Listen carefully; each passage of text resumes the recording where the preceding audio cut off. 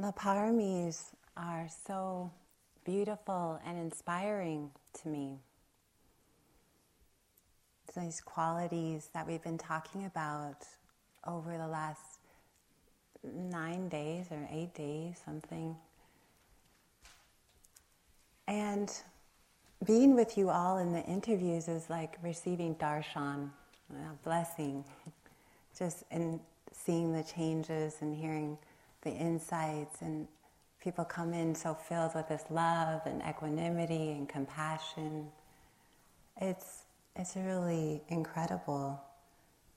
These qualities that we have forgotten about, that somehow they're dormant, they're there, but we don't remember them. So watching these qualities awaken in you and in myself and in others, it's so beautiful. It reminds me of this poem. Kabir, the great mystic poet, writes, "The guest is inside you and also inside me. The sprout is hidden in the seed. We are all struggling. None of us has gone far. Let your arrogance go and look around inside. The blue sky opens out farther and farther. The daily sense of failure goes away. The damage I have done to myself fades. A million suns come forward with light when I sit firmly in this world." That reminds me of that. And so tonight what I want to talk about is the Parami of Wisdom. And there's this statue that's very inspiring behind me of Prajnaparamita, the mother of the Buddhas. Prajna, wisdom, paramita, perfection of wisdom, you could say. And so I also went down to the bookstore today and I was looking for this Tibetan deity named Manjushri. He also represents wisdom and has this great sword of wisdom. They sold out, so unfortunately, it's a good thing. I was going to put him on the altar in honor of Lila. But Manjushri and his sword is cut through delusion, and wisdom functions in that way. There's this piece that words that the Buddha spoke that I like. He's talking to monks, but we can just put ourselves in this place. So he says, "There are, O monks, these 4 splendors. What 4? The splendor of the moon, the splendor of the sun, the splendor of fire, and the splendor of wisdom.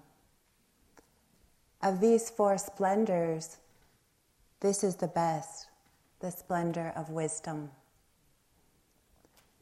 There are amongst these 4 radiances, these 4 lights, these 4 lusters, these 4 sources of illumination.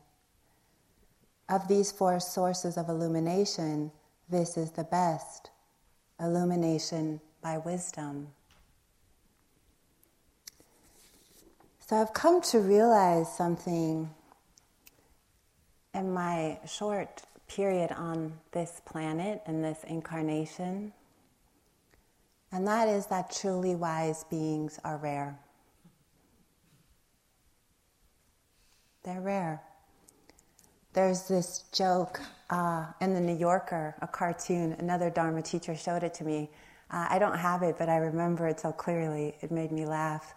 So there's these 4 squares, and then the first square, there's this man who's kind of wearing this kind of conservative-looking clothes, and he's climbing the Himalayas, right? He's scaling up, kind of like Spider-Man, sweating profusely, looking for something, going towards something. And then the next picture is there's this wise Indian sage sitting in a cave, long flowing beard, and meditating, and, full lotus position, bare-chested, And then there's the third little square is him finally struggling up into the cave, getting there. And then he says to this great sage who opens his eyes, this great being, he says, "What is the meaning of life?" And the sadhu sage looks at him and he said, "If I knew the meaning of life, do you think I'd be sitting up here in my underwear?" And the man says, this crushed look, right? Got to have the answer to this. So devotion arises very easily for me when I think about enlightened beings. I think about human beings who have conquered and overcome a lot of the inner obstacles, because I recognize that wisdom is so rare and so precious. Those who spend their lives cultivating the paramis and sharing that wisdom with the world brings tears to my eyes, because so many people are not doing that. So many of you have talked about in the interviews going into the gratitude hut and feeling this power and this love or these emotions when you go in there and you look at the walls of these teachers, and you see their quotes and these are human beings who have devoted their lives to wisdom, cultivating that wisdom. And many people misunderstand wisdom. It's very different than knowledge. It's very different than knowledge. We can have a lot of education and know about a lot of things, but that doesn't translate over to what the wisdom of what the Buddhas were talking about. As we see sometimes some of the most incredible minds building nuclear weapons and things like that. So intellect is different. And the Buddha's teachings are this incredible treasure of pure wisdom. If you think about it, he left a detailed map behind. Detailed to the incredible level of, step by step, leading us out of samsara and grief and suffering. He's offering this to the seekers of truth. Medicine for those who are sick.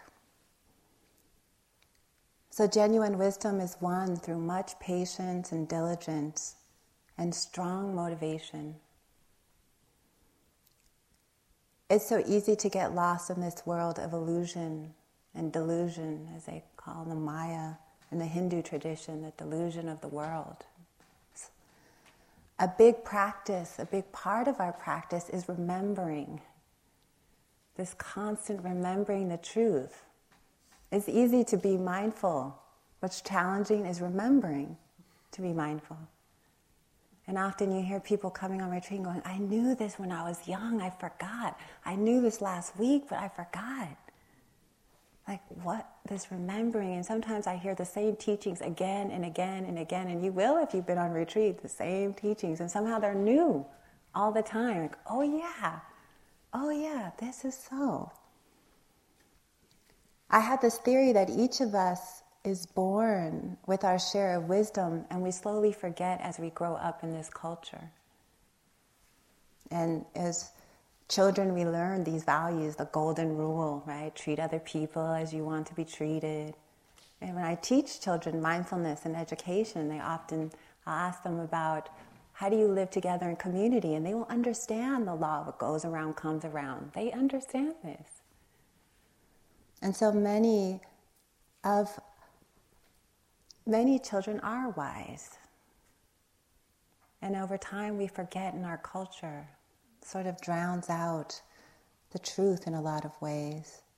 So as wise beings, we need to understand that we live in a universe that's governed by the laws of cause and effect.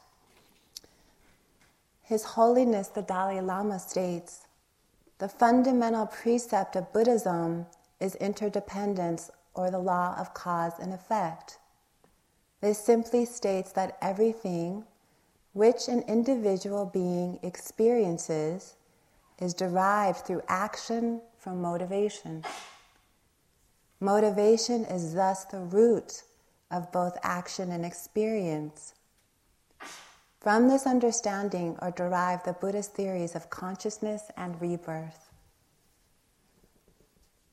So I think what is so important to understand is that our motivation in each moment is directly related to our understanding of reality, to our ability to see clearly, and to our level of wisdom.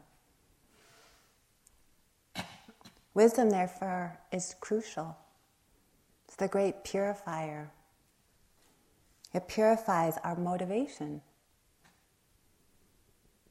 So, again and again in the Buddhist text, you hear this word and this teaching about what's called samsara.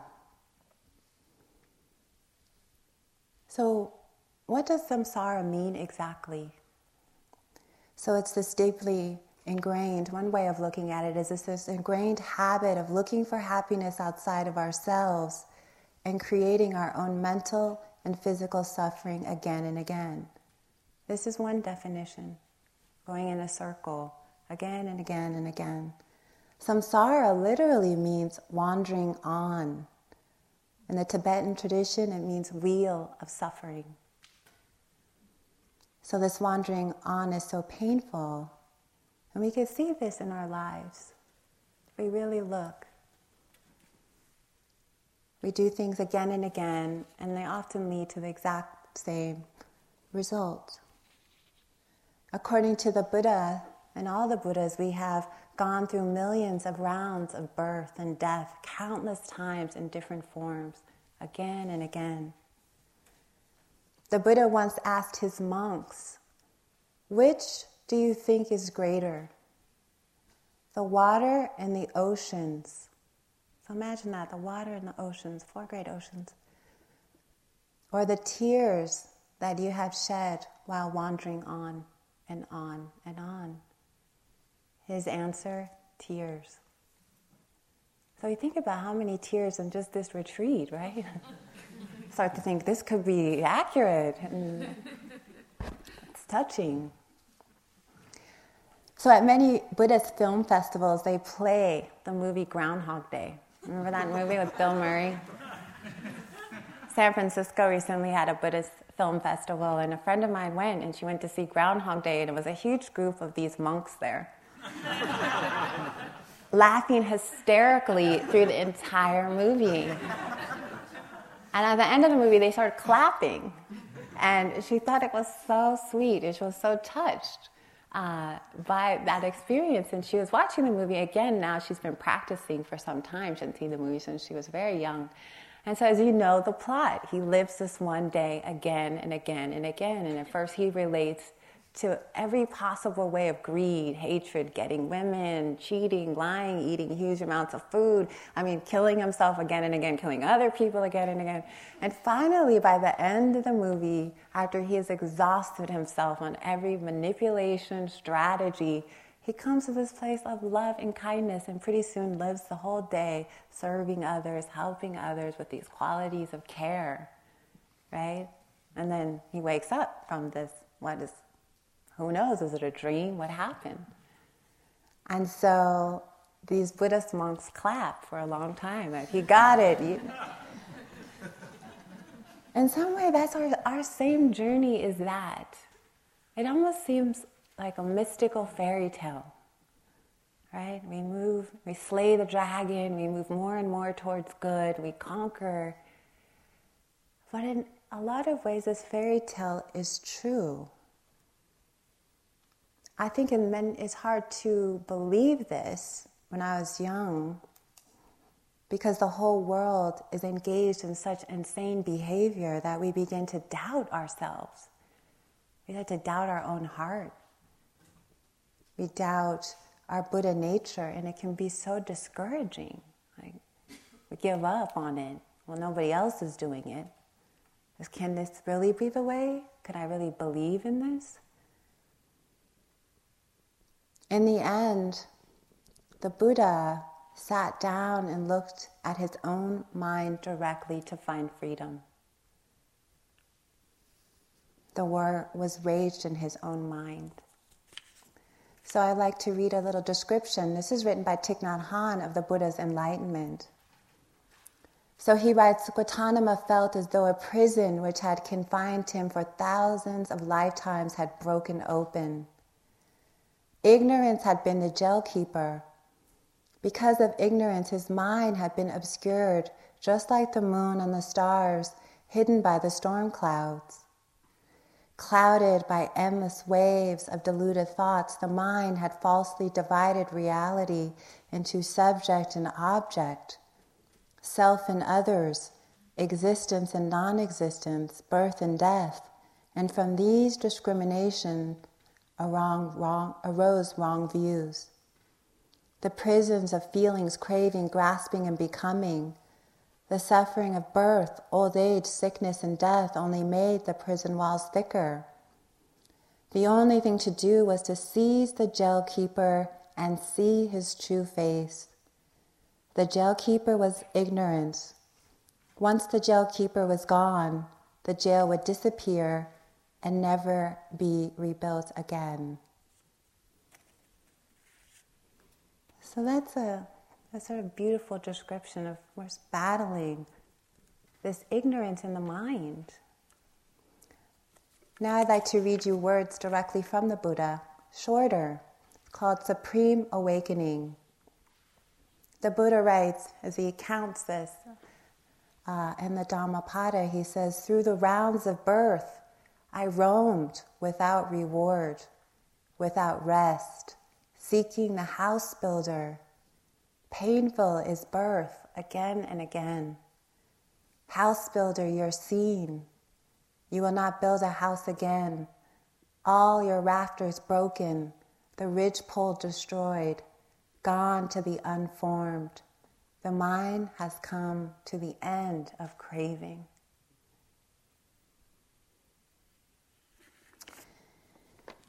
So, in essence, just like Groundhog Day, we become free when we no longer engage in the acts that lead to suffering. Our lives become an expression of wisdom, and we engage in acts that lead to freedom.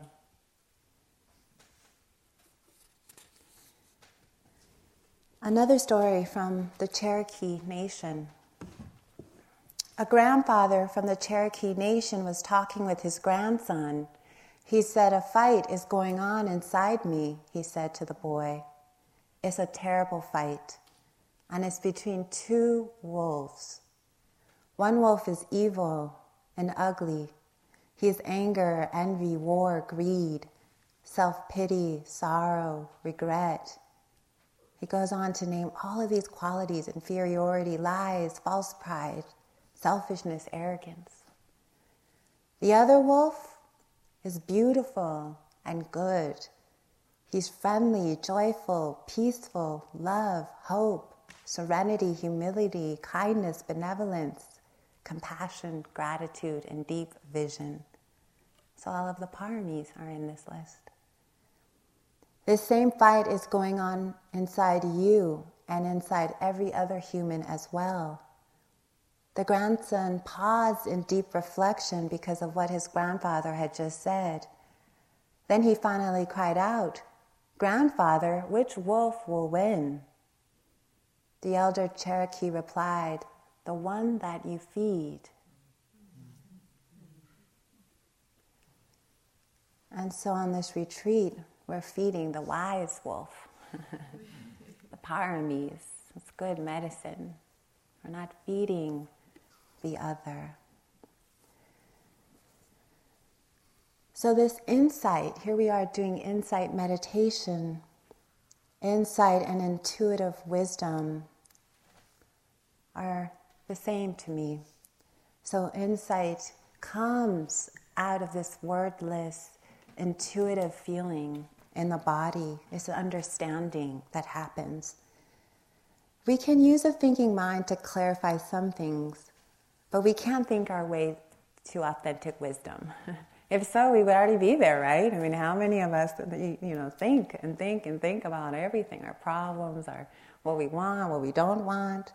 So insight's much deeper than that. It's much deeper. A funny story for you. It kind of makes fun of our thinking mind. Roshi Kapalu agreed to educate a group of psychoanalysts about Zen. After being introduced to the group by the director of the Analytic Institute, the Roshi quietly sat down upon a cushion placed on the floor. A student entered, prostrated before the master, and then seated himself on another cushion a few feet away, facing his teacher. "What is Zen?" the student asked. The Roshi produced a banana, peeled it, and started eating. "Is that all? Can't you show me anything else?" the student said. "Come closer, please," the master replied. The student moved in, and the Roshi waved the remaining portion of the banana before the student's face. The student prostrated and left. A second student arose to address the audience. "Do you all understand?" When there was no response, the student added, "You have just witnessed a first-rate demonstration of Zen. Are there any questions?" After a long silence, someone spoke up, bravely. "Roshi, I'm not satisfied with your demonstration. You have shown us something that I'm not sure about. I don't think I understand. Is it possible for you to tell me what Zen is?" He sighed, looked at the student. "If you must insist on words," the Roshi replies, "then Zen is an elephant copulating with a flea." It's kind of a joke, right? So our mind tries to tell me what this is. Explain to me what this is. How do you explain the unexplainable in some way? Much of the wisdom of the American Indian is written in symbols, a language without letters or sounds that speak to the part of our nature which remembers. Wisdom is developed through insight, and at this retreat we are practicing this insight. So what are these insights? What is happening here? So traditionally the Buddha talked about these three characteristics. The three characteristics are suffering, impermanence, and no self, non-self, egolessness. So as we sit here on retreat, or in our lives, we have insights into these three again and again and again. And this functions as an incredible light of wisdom begins to develop when we see into these three. So characteristics is kind of an odd way to describe them. So you could say that a characteristic of fire is heat. Right? That would be one characteristic. The Buddha says a characteristic of this being born in this human realm are these three. That you experience these three, the suffering, this impermanence, and no self. So let's talk about the first one a bit. Because with these insights, what I've noticed in myself and others is that we have insights in them, sometimes big insight, where we think, I'll never be the same. I cannot believe I didn't see this. It just hits you in a wave of clarity. My goodness, and you just let go. But most of the time, it's like cutting a huge tree down. I've never cut a huge tree down, but imagine if there was a tree that it would take a long time if you had a little axe. And often you'd have to strike at the same place again and again and again and again. And that's how insight is. Again, it's like slowly, slowly, slowly, and then that big tree falls. And so in retreat, we naturally begin to have insight into these three things, even if we're not aware of it. And we begin to let go, because wisdom's function, again, is the sword of Manjushri. It cuts through delusion, cuts through our clinging, our ego grasping. So that first characteristic, the suffering. So another word for suffering that I like is stress. Because sometimes it's hard to identify suffering. We're sitting here, we have great food, we had a beautiful day. Suffering, yeah, it is suffering on one level. But it's not the suffering that some people are experiencing in the world. War and famine. Very very sad things happening. No clothes to clothe themselves. Just a lot. And we all know this suffering. The Buddha talked about the suffering of old age, sickness, and death. Another word for the suffering is a disenchantment. Disenchantment.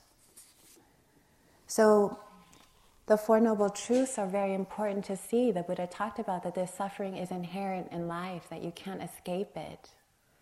Think about what you've endured here, the stress of the mind. He's talking about that level and all of the other levels. The suffering of getting what you want, craving, not getting, getting what you don't want. All of this is kind of cycle. A piece from Joseph Campbell that I liked a lot, I think, hits it perfectly on the head. He said, as the Buddha observed the workings of his mind, he realized how one craving after another took possession of his heart. He noticed how human beings were ceaselessly yearning to become something else, go somewhere else and acquire something they do not have. Blinded in our desires, we almost never see things as they are in themselves, but our vision is colored by whether we want them or not, how we can get them, how they can bring us profit. These petty cravings assail us hour by hour, minute by minute, so that we know no rest. We are constantly consumed and distracted by the compulsion to become something different than what we are at present. So you can relate to this, like this constantly becoming, wanting anything but this, wanting a new body, wanting a new life, wanting a new relationship, wanting to get over something, wanting to experience something. This kind of constant moving into, grasping is what the Buddha is talking about here. It's important insight to see that this is the way it is for everyone, not just you. That this is what I think there's 8 billion people on the planet. This is a lot of stress, a lot of confusion. And so we have to also look that the majority of our suffering at this point in our practice is mind-created. That's shocking, that we are creating this. A powerful teaching by the Buddha I'm going to read. I felt inspired to read a lot of the Buddha's words tonight, so really take them in, that this is a direct teaching that he is still living, he is still teaching. That's the name of Jack's new book, The Buddha is Still Teaching. And I love that, like right here, right now, to us. So the Buddha says, we are what we think. All that we are arises with our thoughts. With our thoughts, we make the world. Speak or act with an impure mind, and trouble will follow you as the wheel follows the ox that draws the cart. We are what we think. All that we are arises with our thoughts. With our thoughts we make the world. Speak or act with a pure mind, and happiness will follow you as your shadow, unshakable. How can a troubled mind understand the way? Your worst enemy cannot harm you as much as your own thoughts unguarded. But once mastered, no one can help you as much, not even your father or your mother. So this is powerful. With our thoughts, we make the world. All that we are arises with our thoughts. So at a young age, I had very little interest in worldly life. I didn't connect with what I saw around me very much. And I saw so much suffering in my childhood, in my family, in my community. And a question that I would ask again and again was, why? Why? Why? It was kind of this mantra. Why is it like this? Have you ever asked that question? Why are things the way that they are? And of course, people didn't really have many answers. So one classic one I got from my mother was, "Oh, spring, life's a bitch, then you die." That was her. In some way, there's some truth, there's like some aspect of teaching in that. But I said, okay. That was her reality, that, let's just endure it until it's over, right? One day we'll be dead, and then it'll be good, peace, finally. She would say things like that. And I would think, no, this cannot be the whole story. I just don't believe it. In my bones, I said, no, I don't believe this. This is not it.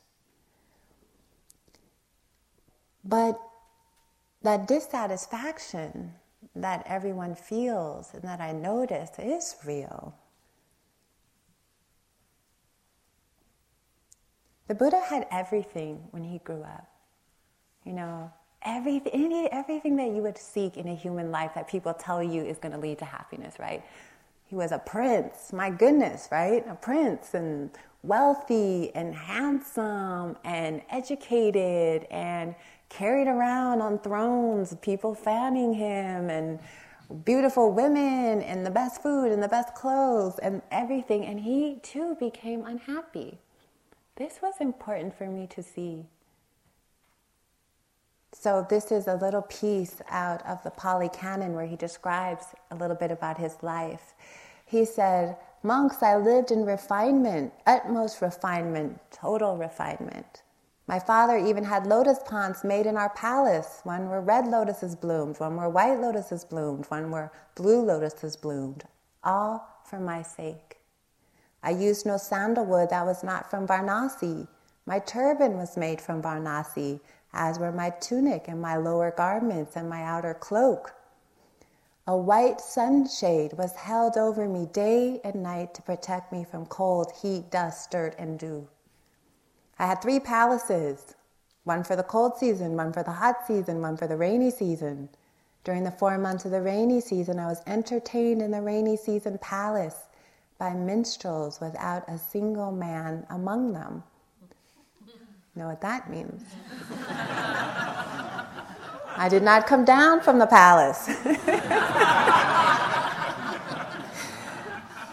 And he goes on to say that this food was brought to him and all of this. And then he says, at the end of this, he's describing that early life. And he's saying, even though I was endowed with such fortune, such refinement, the thought occurred to me, I too am subject to old age, sickness, and death. I have not gone beyond. I still have confusion.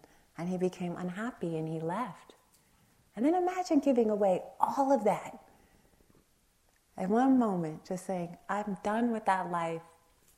Picking up some rags off the road, putting them on, cutting your hair, and saying goodbye to that. And living a very different life. He became disenchanted. He saw that this is not happiness. And so that was inspiring for me. So happiness is not found outside. I started to realize that. It's not found in objects. It's not found in fortune and fame. Another part of this dukkha is impermanence. That we live with this impermanence. We live with this, as we say, living on a house of cards. And I talked about this the other night with equanimity, that we become more equanimous when we understand impermanence. But it's bigger than that. This is an insight that we have into this. All that arises passes away. So there's 2 sides to impermanence that I just want to say a few things about tonight. There's the hard aspect of impermanence and the soft aspect of impermanence. Pema Chodron writes a little bit about the hard aspect. She says, we know that all is impermanent. We know everything wears out. Although we buy this truth, we can buy this truth intellectually, emotionally, we have a deep-rooted aversion to it. We want permanence. We expect permanence. Our natural tendency is to seek security. We believe we can find it. To put it concisely, we suffer when we resist the noble and irrefutable truth of impermanence and death. We expect that what is always changing should be graspable and predictable. We are born with a craving for resolution and security that governs our thoughts, words, and actions. We are like people in a boat that is falling apart, trying to hold on to water. And so that's sort of the hard aspect of that we can think about death, we can think about old age, but also we could think about new life, beauty. So a story I want to tell you about the softer aspect of impermanence and an insight I had. So I got a call a few months back from the editor of this magazine called Inquiring Mind. And some of you may have read it. It's a Vipassana magazines, and many of the Spirit Rock teachers write beautiful articles all over the country. It goes, and it has a lot of good information. I'm sure there'll be a huge stack put out at the end of this retreat. So the editor called me and she said, "We're doing an issue on enlightenment. Would you like to contribute something?" And at first I laughed. I was like, "I don't think so right now. I'm still working on it," or something, a joke. And she said, "Oh, don't worry, everybody's contributing, And she said, "Well, if you think of something, let me know." Because basically I said, I don't really have anything to say. And then suddenly I remembered, I said, wait, I do have this one incident that happened that I think I felt enlightened for a few days. I said, it's very short. She says, great, we only have a short, tiny amount of space. That should be perfect. Send it in, right away. So I thought, okay. So it's in there, this little short, very short story. But it was when I was on retreat. I went on retreat, a self-retreat with a friend of mine, and it was just for a couple of days up at a cabin. I had been doing a lot of practice leading up to that point, and we decided we would just sit and walk, and we were offered this beautiful cabin, and it seemed like a great time to practice. And so we were there, him and I, and we're dear friends, and he was walking, and we were sitting outside in a little deck area, and he was walking by the deck doing walking meditation very slowly. And I was meditating, but I opened my eyes, and I looked up and saw him walking. And then this huge insight into impermanence arose in me. And it went like this: hello, goodbye. Hello, goodbye. And I thought, I wasn't thinking, but this insight in me arose that here's my friend in this moment, but it will soon be goodbye. And then at the moment I was actually paralyzed. I felt like a paralysis had hit me, and suddenly I saw the whole world as hello, goodbye. That everything was arising and passing.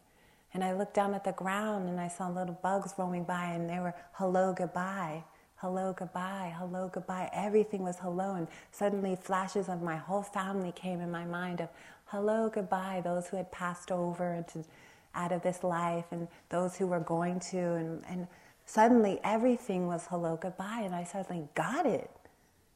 Like we appear and we disappear, and everything appears and it disappears. And for a long time, I was just kind of frozen there, but I didn't realize that my eyes, it was this flood of just tears coming. And it wasn't a sorrow, it was a little bit sorrowful, but it was mostly impacted by the truth of this. Like, hello to everything that lives. And suddenly I looked up and saw a bird, and what a beautiful creation. Hello, goodbye. I don't know how long that being will be in that form and the spirit of that. Everything was so beautiful and so radiant and so poignant to me. And so I just stayed in that state for a very, very long time, and I was trying to explain it to my friend, and he was kind of like, okay, something really... I said, no, you have to understand, hello, goodbye, you have to get this. And he started talking about his daughters, and he was trying to get it, going, you're right, hello, goodbye to them. And I was thinking, you raise them and you will say bye. And the story of Jack seeing his daughter at 16 driving off and that's hello, goodbye, like she's going on her own journey. And that we put all this love in and it goes. And anyway, for 3 days I was in this mystical state of weeping, wandering around, talking to trees, looking at them, hello, goodbye, one day you won't be here. And I could understand all those mystics, in India by the Ganges, kind of in a state of ecstasy. I thought maybe they stay in that state of hello, goodbye for years, and they just keep seeing it all, and they can't, and the ecstasy and the poignancy of life. And so that's more of the soft aspect of it. And death and birth is so mystical. And I think it's important that we think about our own death and it not be frightening. The Buddha said death is certain, the time is unknown. And that reflection on our own impermanence, like Leela said the other night, is a cutting through. And people who have had near-death experiences often change their life, right? That illusion of permanence, the illusion that I'll be here forever, the illusion that it's guaranteed, even a young person, oh, I'll be here. We don't know that. It's always hello, goodbye. This retreat is hello, goodbye. All this, what we created was this monastery together and all this experience. Where are they now? We'll all be gone on Sunday, and it'll just be a memory of this experience. That's hello, goodbye. So the Buddha said this is important, and what I think is also poignant about this teaching is that this was the final thing the Buddha said when he died. He talked about this impermanence as a teaching. So the scene is him dying in Kushinagar in India, surrounded by all these people, his attendants and people. Since he had told people that he was going to die ahead of time, they knew to come on this date, and there he is lying down. And it said that there are thousands and thousands of devas there. All these beings from other realms came down to watch this great being, like, my God. And everybody had thoughts of impermanence, like if this great, just amazing being could die, what does that say about us? Wake up. And so he says, his final words are, now monks, I declare to you, all things are of a nature to decay. All things are of a nature, it's a very nature to decay. Strive on untiringly. Saka, at that time, Shaka, the ruler of the Devas, also uttered this. Impermanent are compounded things, prone to rise and fall. Having risen, they're destroyed. They're passing away. Truest bliss. So at that moment, it was a great teaching on impermanence and great letting go for everyone. And so we have to think about this. This has to be something that is a part of our forefront, that when something starts to fall apart, that relationships come together, they dance for a while and they separate. So if we hang on, Joseph Goldstein always used to say, clinging is rope burn. Right? Its very nature is to separate. Its very nature is to go. Its very nature is hello, goodbye. And so to understand that over and over, to have that insight, do you see how that could help let go? Then suddenly we're riding this wild wave of life, right? If we let go and everything isn't permanent, there's sort of a magic that happens in that. Every moment's like, wow, what could happen now? There's sort of an interest that opens, awakening, an excitement to the day. Well, I don't really know what's going to happen. Let's go. It's an adventure. We open up and we see things. We appreciate. We stop clinging. And that's the point of this characteristic. So the third one is the emptiness, the selflessness. I think this is a really liberating insight.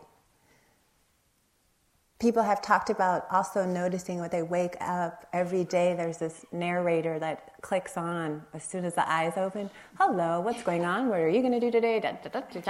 I'm judging everything, single thing. I'm hungry. I'm not hungry. Maybe this. Oh, it's noisy.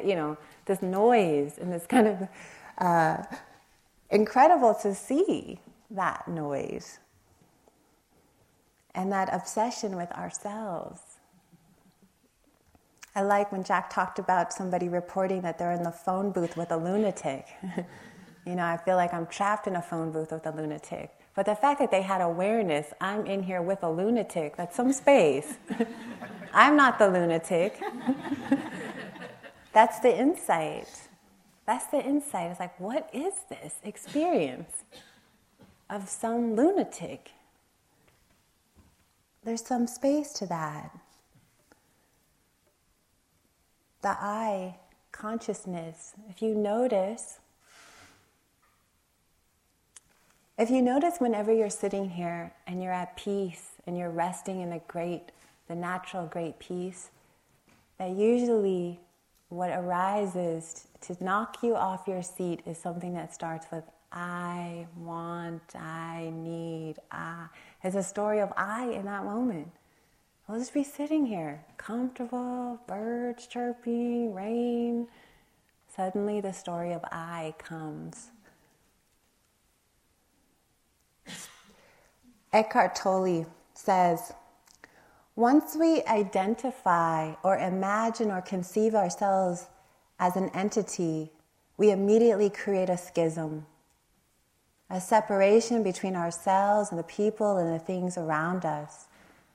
Once we have this concept of self, we respond to the people and things around us with either desire or aversion.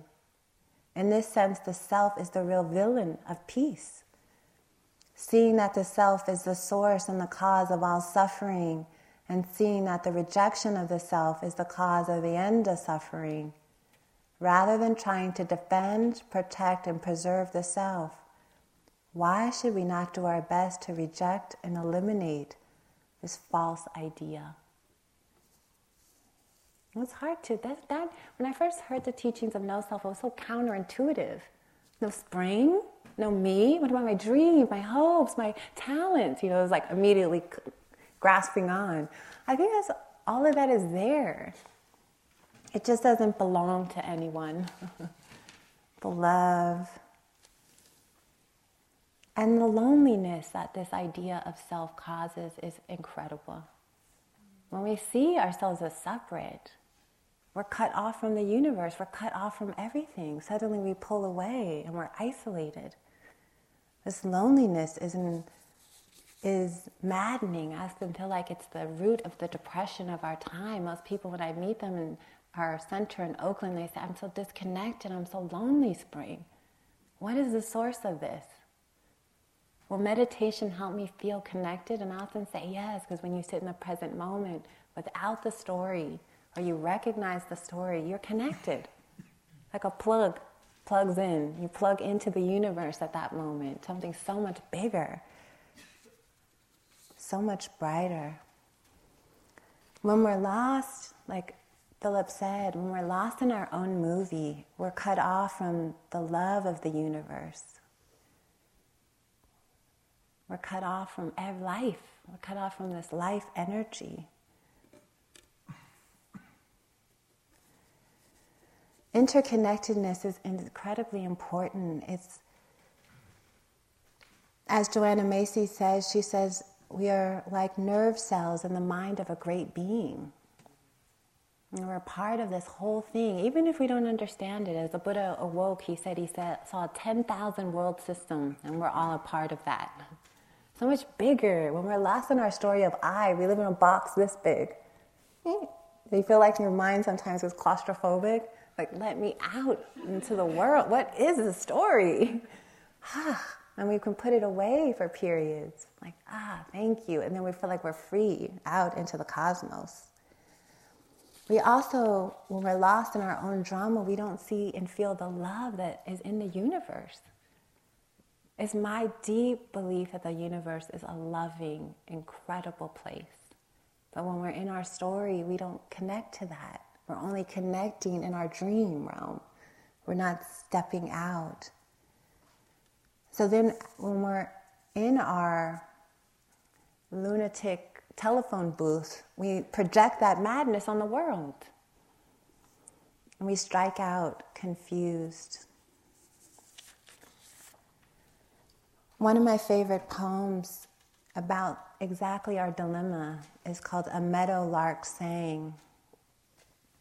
And so it says, the child whispered, God, speak to me. and a meadowlark sang. The child did not hear. So the child yelled, "God, speak to me." And the thunder rolled across the sky. But the child did not listen. The child looked around and said, "God, let me see you." And the stars shone brightly, but the child did not notice. And the child shouted, "God, show me a miracle." And a life was born, but the child did not know. So she cried out in utter despair, "Touch me, God, let me know you are here." Whereupon God reached down and touched the child, but the child brushed the butterfly away and walked away unknowingly. And so we're part of this cosmos and this magic and this mystery of life, and it's so much bigger than our small stories and our Shakespeare and our, that there's like opening up to something so much bigger. Wisdom, when sharpened, begins to cut through the delusion of the mind, and we start to see the possibilities. We begin to have more insights into the characteristics slowly. We begin to see, that suffering is inherent. It's okay. It's not personal. We get disenchanted with the circular aspect of our life, the samsara. We get bored. Suddenly we think freedom sounds really good. Get me off this wheel. But you have to recognize you're on the wheel to get off. Otherwise you're just on, spinning. We have insights into impermanence. We start to see over time, as so many people have said in interviews, they're starting to see outside the mind and the stories, right? See something deeper, connect to something beautiful. Seeing two lizards talking to each other and being so enchanted because you're part of that conversation in some way. I'm witnessing this, connected. So I'd like to end this talk with a passage. As we're talking about wisdom tonight, this will be Ode to Ajahn Mun. You might have recognized his picture down in the gratitude hut. Really fierce-looking monk kind of sitting there. Ajahn Mun was reported to have become a fully enlightened being, and this is his autobiography, written by his student, Ajahn Mahabua, who was also reportedly had reached enlightenment as well, or a high stage of enlightenment. Anyway, this is his biography. I highly recommend it. It's extremely exciting, dynamic, magical, everything you would expect and more. So I'm going to read just a short passage. This is his great description of his awakening. And after I read it, you'll see why I chose it, as it talks about wisdom. And to me, this is the perfection of wisdom and where that we're all going. So you can settle back. I'll just take a couple moments to read this. And this is in his chapter entitled, "A Heart Released." Just to give you a little bit more, so he is sitting out alone, practicing fervently for many days and days. So Ajahn Mun, and I will translate the Pali words. There's a lot of Pali in here, so I'll do the translation. Acharya Mun investigated thoroughly, internally and externally, his mindfulness and wisdom. Internally and externally. His mindfulness and wisdom penetrated all around, constantly moving in and out, up and down, all the while resolving issues, detaching himself and then letting go as he cut, slashed, and pulverized every manner of falsehood with all the strength he could muster. Feeling unbound as a giant fish swimming happily in the ocean, he looked back on his entire past and saw only dark, obstructive times lurking there, fraught with all kinds of dangerous, inevitable consequences. His heart beat faster at the prospect of finding a way to save himself. Looking to the future, he saw before him only a majestic, empty expanse of brilliant illumination, a view that completely surpassed any conventional understanding and is utterly beyond all description. Ajahn Mun sat in meditation late that night, not too long after supreme mindfulness and supreme wisdom had reached the peak of their performance. Like a wheel of Dharma, they moved in unison as they rotated non-stop around the mind and everything related to it. He was residing at the base of a mountain in a broad open area covered with enormous flat rocks. Seated in meditation that night, the crucial moment had arrived. The battle lines were drawn. Supreme mindfulness and supreme wisdom, the razor-sharp weapons against ignorance, an enemy especially adroit at repulsing their advances, then counterattacking, leaving its opponent in total disarray. Since time immemorial, no one had ever dared to challenge its might, allowing ignorance to reign supreme and unopposed over the kingdom of birth and death, inside the hearts of all living beings. But at 3 a.m. that night, when Ajahn Mun launched his final all-out assault, the result was total destruction of the king's mighty throne and complete overthrow of his reign in the kingdom of birth and death. Suddenly impotent and deprived of room to maneuver, the king could not maintain his sovereignty. At that moment, ignorance perished, victim to a lightning strike of magnificence, brilliance. Ajahn Mun described how that fateful moment was accompanied by a tremor that appeared to shake the entire universe. Celestial beings throughout the vast expanse immediately paid tribute to his supreme accomplishment, roaring an exclamation of approval that reverberated across the whole universe and proclaimed the appearance of another disciple of the Buddha in this world. The perfection of wisdom. So let's just sit together for a moment.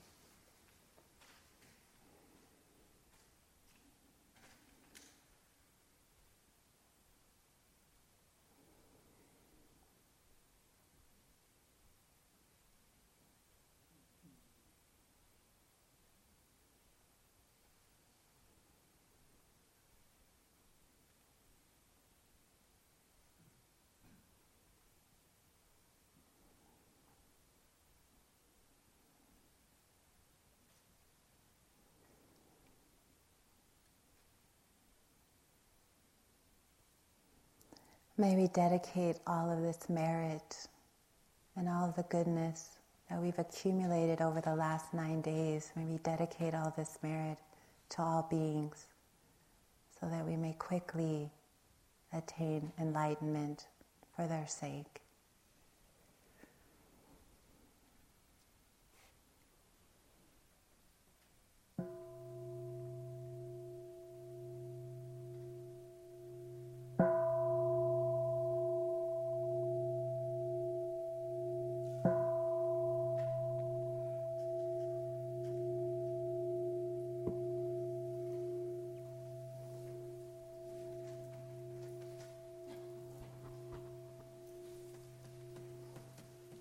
Thank you for your attention. Enjoy your walking.